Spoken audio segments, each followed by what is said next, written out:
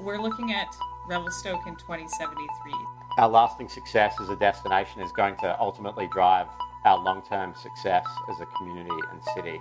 50 years into the future. This process is ultimately really community-driven. You're going to have a much bigger impact than you imagine.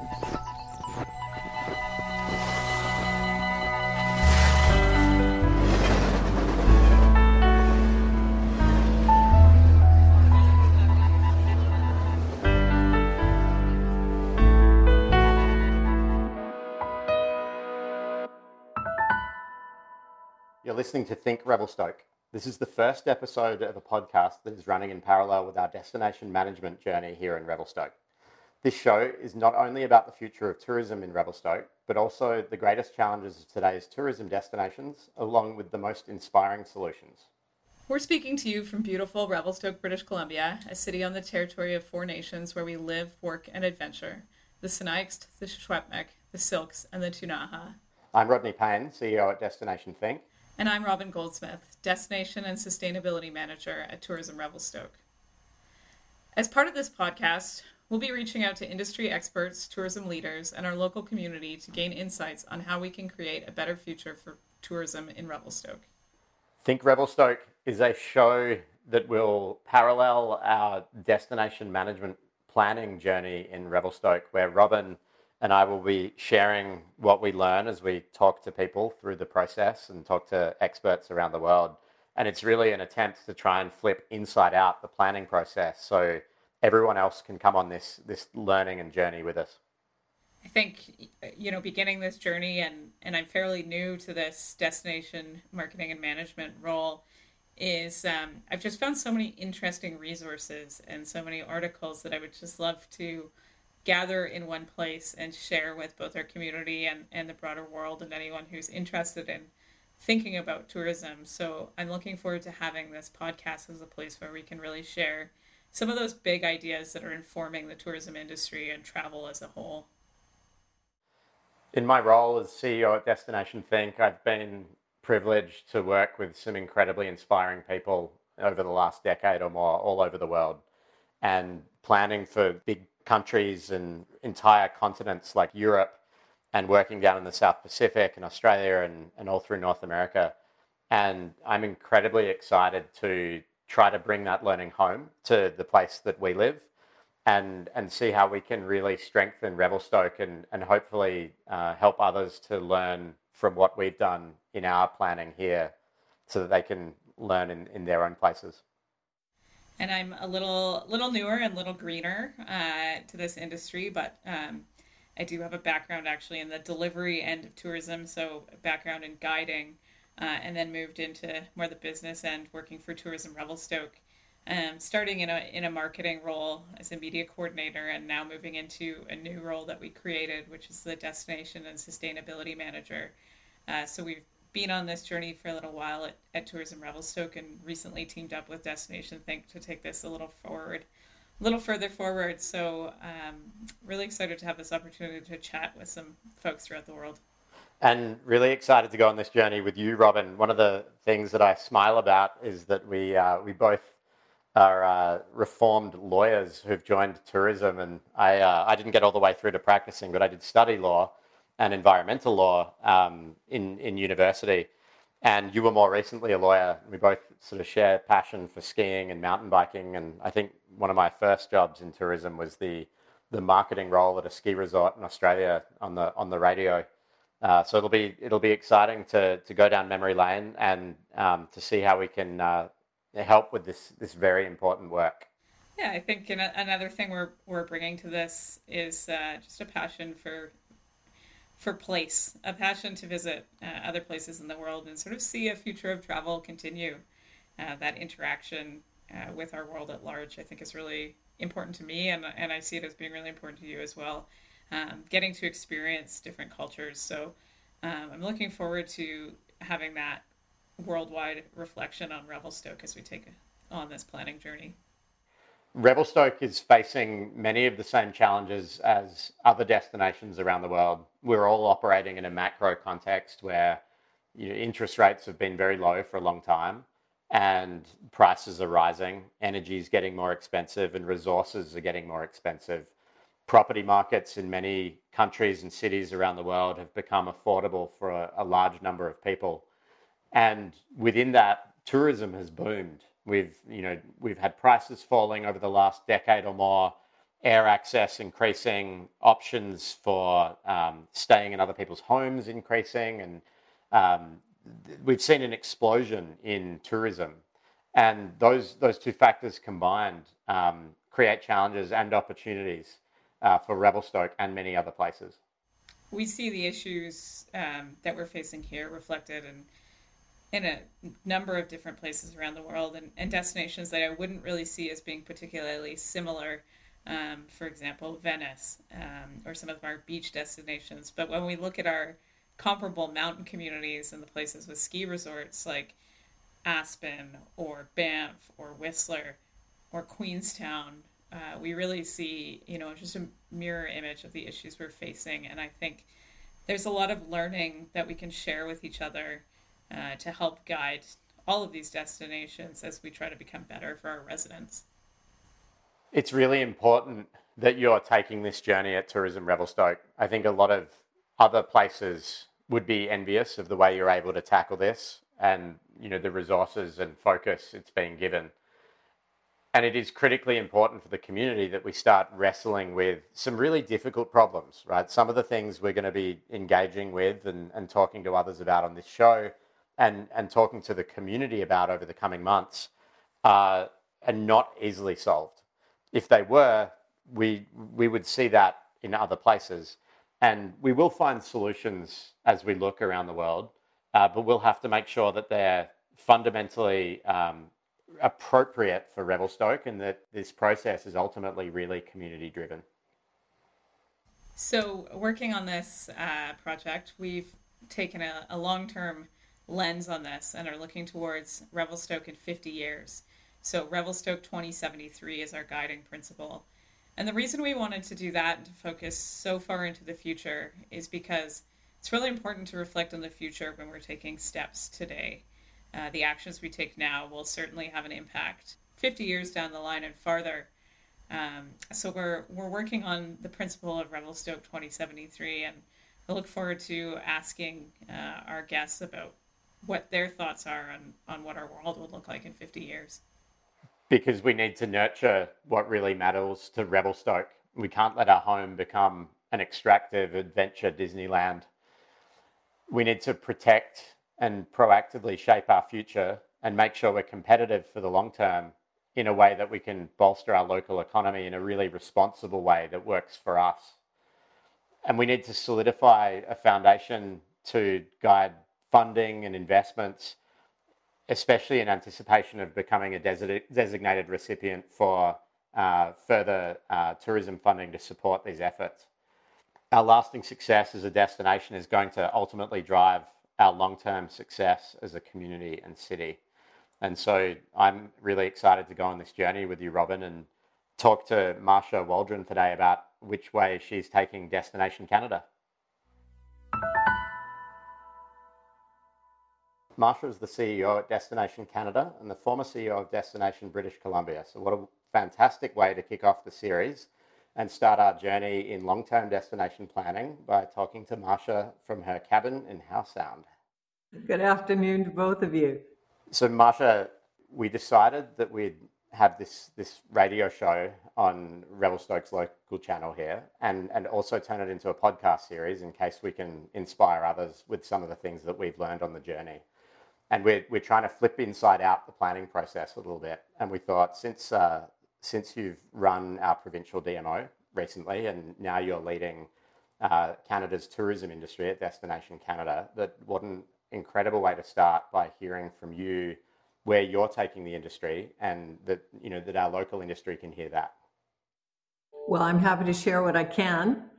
We're on a journey just like many, and so the elements of destination development and destination stewardship are probably almost as new to us as they are to other parts of the industry, and so one of the approaches we've have is just to commit to being on the learning journey together and sharing where we can what we know.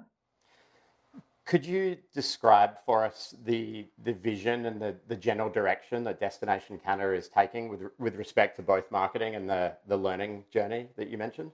Well, first of all, we had to take a step back and really think about, what do we want our tourism industry to be in the future, and what is it really contributing to our life as Canadians?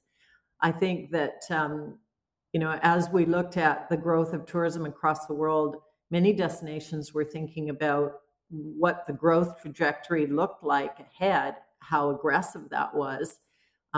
This is all in the absence of course, a pandemic hitting us. But when we thought about um, what was the world going to look like when travelers were everywhere, and what did that do to communities? Was it homogenizing them? Was it still making communities livable? Was it really delivering the best of what communities could offer and as hosts and welcoming environments? So to really get the right kind of growth in tourism, we wanted to ensure that we were thinking about that whole system, if you will, and not just growing for growth's sake or inviting more and more visitors into our country without really thinking hard about what kind of guests we want to host in our home, whether or not they were actually contributing to our way of life, and what that might look like if we were to think differently about how to promote and develop tourism in the future. So for us, it culminated in a new aspiration and a new statement, a vision statement, most people would call it. We call it an aspiration for our industry. And that is that, tourism contributes to the wealth and well-being of all of Canada while enriching the lives of our guests. So it's not purely just about more guests. It's not purely tourism for its own sake. It's that this is an industry that has lots to contribute. And ultimately, it should be about enhancing the world of the people who live here. And so how do we think about tourism and its capacity for doing that? I love that vision, and I think it ties together a lot of individual challenges and opportunities that we've been trying to tackle in a piecemeal way for years in different parts of the world.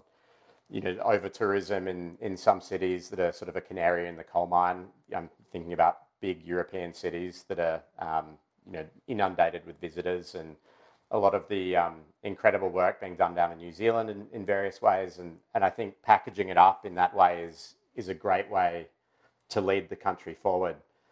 One of the things I've read and heard you speak about is a broader range of stakeholders.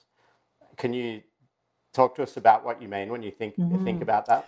Well, probably one of the most obvious missing pieces in the conversation for a very long time about how tourism should grow is being the actual hosts of a community, the residents that live there, and their stake in how this industry would impact their way of life, the community they live in, and what they hope to share with the world about their community.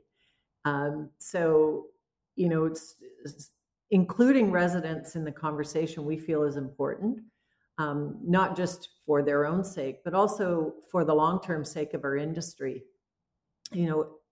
Having the support of residents and what we call social license, which is, when Canadians actually want to welcome and encourage tourism, you have social license with them. And it also supports you with the local and local governments and governments at every level. When the population is supportive of an industry, then policy decisions, investments, etc., flow from that because it's seen as important to voters and to people that live in the country.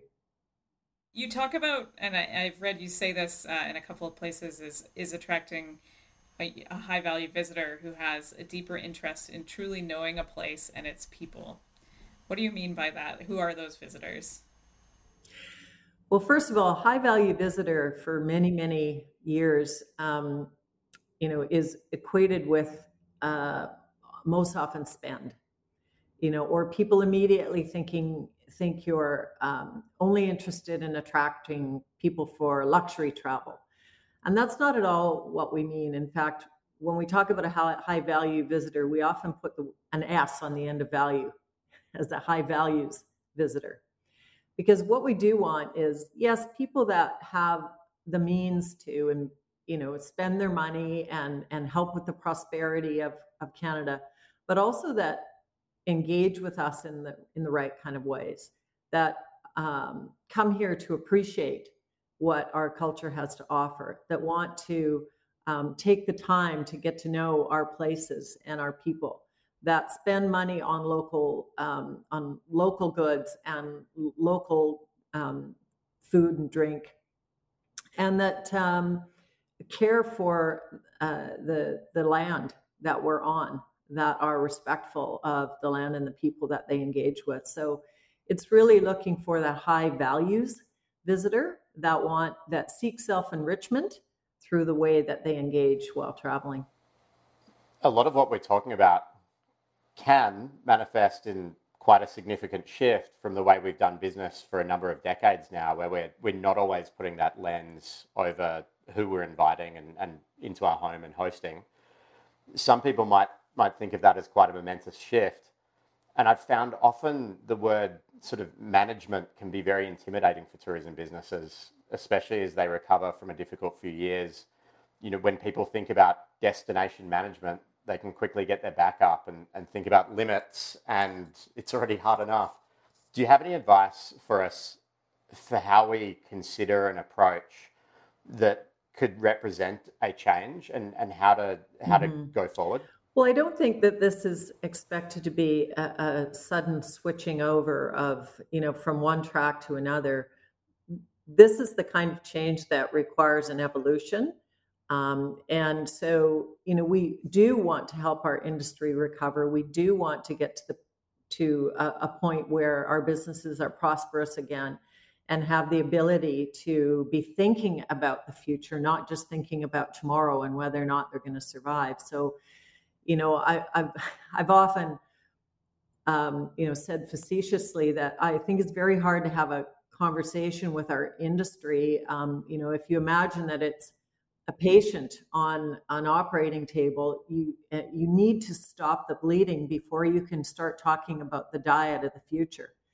And we are still stopping the bleeding and making sure that we have a healthy patient so that we can start to evolve that lifestyle, that diet, and have an even better and more prosperous future. So, we're not expecting our industry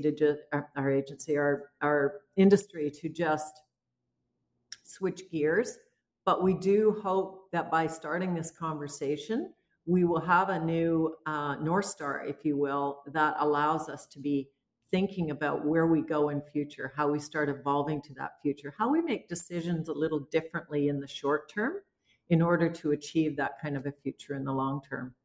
And it is, amorphous in a lot of ways. And that's that journey that we're all on, is to figure out how do we best deliver net benefits to our country, economically, of course, but also socioculturally and environmentally, because I think we're the industry that is in the best position to do all those things. And so, we have a lot to contribute, and we're not optimizing the way our industry can contribute those things. Why do you think that our industry is the best position for that? I'm curious. Well, I think because we're, done right, we're additive, not extractive.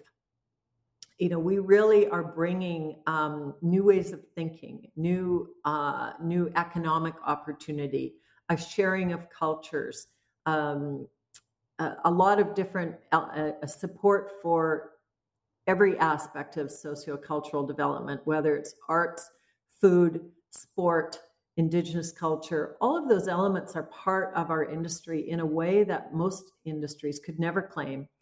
It's also why it's so difficult to capture the full value of our industry. It's not like saying, okay, mining dollars are X in our country. When we look at the value that tourism brings to our country, it's a complex equation. And I think that really is indicative of why we have so much potential for bringing good. Talk about sustainability in our industry has shifted in recent years towards more thinking about regeneration. Can you tell us how you think about regeneration? I think in its most simple way, most people characterize sustainability, I think, as something that can be repeated and do no harm. And I like to believe that once we get beyond the do no harm part, there is a way that we can help our industry not only do no harm, but to ultimately bring that net benefit. We do have the potential to bring wealth and well-being to all of Canada, and that is that has to be in the form of net benefits, that whatever we are taking or extracting from our communities, we're giving back in a way that is additive. So, it is a journey. And we're not even at, from an environmental perspective, certainly we're not even at a net zero kind of do no harm place. And so different parts of our system are going to, develop at different rates. Similarly, if you think about a regenerative notion around reconciliation, introducing Canadians and the world to the richness of our Indigenous history is another regenerative aspect, or has regenerative potential. The whole process of reconciliation is intended to be repairing and restoring and regenerating culture and community amongst Canadians with Indigenous people. So I just think there's so many opportunities, but each of these parts of a regenerative system will move at a different pace, I think. So as we are embarking on this destination management journey, we're looking at Revelstoke in 2073. So we're plan on Wow. launching our plan next year. Yeah, so we're looking 50 years into the future, because we want to ensure that our stakeholders are really thinking long term, because we really believe that the actions we take today are going to have a long term effect, and it's important that we stretch our vision a little bit.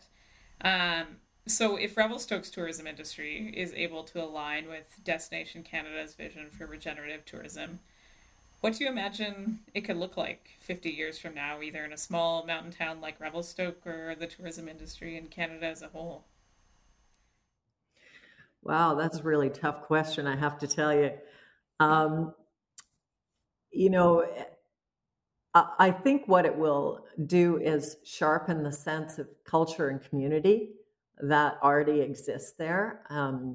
The world has drifted toward more, I think, homogenization and commonality in so many ways. But I think the potential of tourism is actually to really enliven what is so special about place in a certain place, and to be more appreciative of and accepting of the differences between people and place, and rather than trying to meld everybody and search only for common elements, to actually appreciate what's different, because that's why we travel, isn't it? Ultimately, if the world is all the same, why go anywhere? And I worry when I go to the main streets of major cities and you see the same global brands going down Main Street, of all the big fashion brands and the global, retailers, and that, in my view, diminishes that sense of place. I mean, we all love shopping in those stores, but ultimately preserving what made that place unique in its people, in the culture, in the architecture, in all those elements, is what causes us to want to get to know the world more. And so, if I imagine what Revelstoke is 50 years from now, it will have an even stronger sense of place and a stronger sense of culture, and be prosperous because of it. Later in the series, we're going to be airing an interview that we've done with Damcho Rinzin, he has Your Job in Bhutan. And Bhutan is a really fascinating model for the tourism industry, where since the 70s that had limits on how many tourists can come into the country, and not insignificant fee for the privilege per day. And when we asked him a similar question, it's amazing how aligned you both are. And he said something that really slapped me over the face a little bit, that I've reflected on a lot. We said, what would happen if Bhutan threw open the borders? What would be the impact in Bhutan? And he said, our residents would lose their sense of place and identity, and our visitors would only see other visitors. And it occurred to me that I don't know if I've ever really had a travel experience at that level of depth, and the homogeneity that you mentioned is a really similar undercurrent. So it'll be interesting to hear those two interviews. As we begin to plan for Revelstoke's future, do you have any advice for us? Well, I would say take your time. To really engage deeply with all the stakeholders that need to contribute to this process and feel some ownership in it does take time. And I know as business people, we like to, get things done and make things happen and achieve deadlines. But something as important as this that will characterize, not just what the tourism industry will be for your community 50 years from now, but actually have much broader reaching impacts, not only on, the core of what is Revelstoke today, but the ecosystem around that it operates around. So thinking about how you as a community connect to your neighbors, how you intersect with both, the people and the places that are part of your natural world, you're going to have a much bigger impact than you imagine as you start to go down your path. So I would engage more broadly than just your immediate neighbors and think about, are we part of a more connected system, a corridor or a cluster of communities that actually really rely on each other and work together, not just for tourism, but as part of our overall wealth and well-being, and think about those other interconnectivities. And that will take some time and patience. I guess listening is probably the best asset you'll have along that journey. Thanks, Marcia. That's terrific advice, and thanks for joining us today. My pleasure. Great to see you both. Thanks, Marcia. This has been Think Revelstoke, presented by Tourism Revelstoke and Destination Think. Our hosts are Robin Goldsmith and Rodney Payne. This episode has been produced and has theme music composed by me, David Archer. Lindsay Payne and Annika Rautiola provided production support. Our show comes from the beautiful city of Revelstoke, British Columbia, Canada, located on the land of the Sinixt, the Shishwetmek, the Syilx, and the Ktunaxa. Next episode, we'll speak with Kathy Ritter, formerly the CEO of the Colorado Tourism Office, to learn about how that state's ski towns are managing tourism. See you then.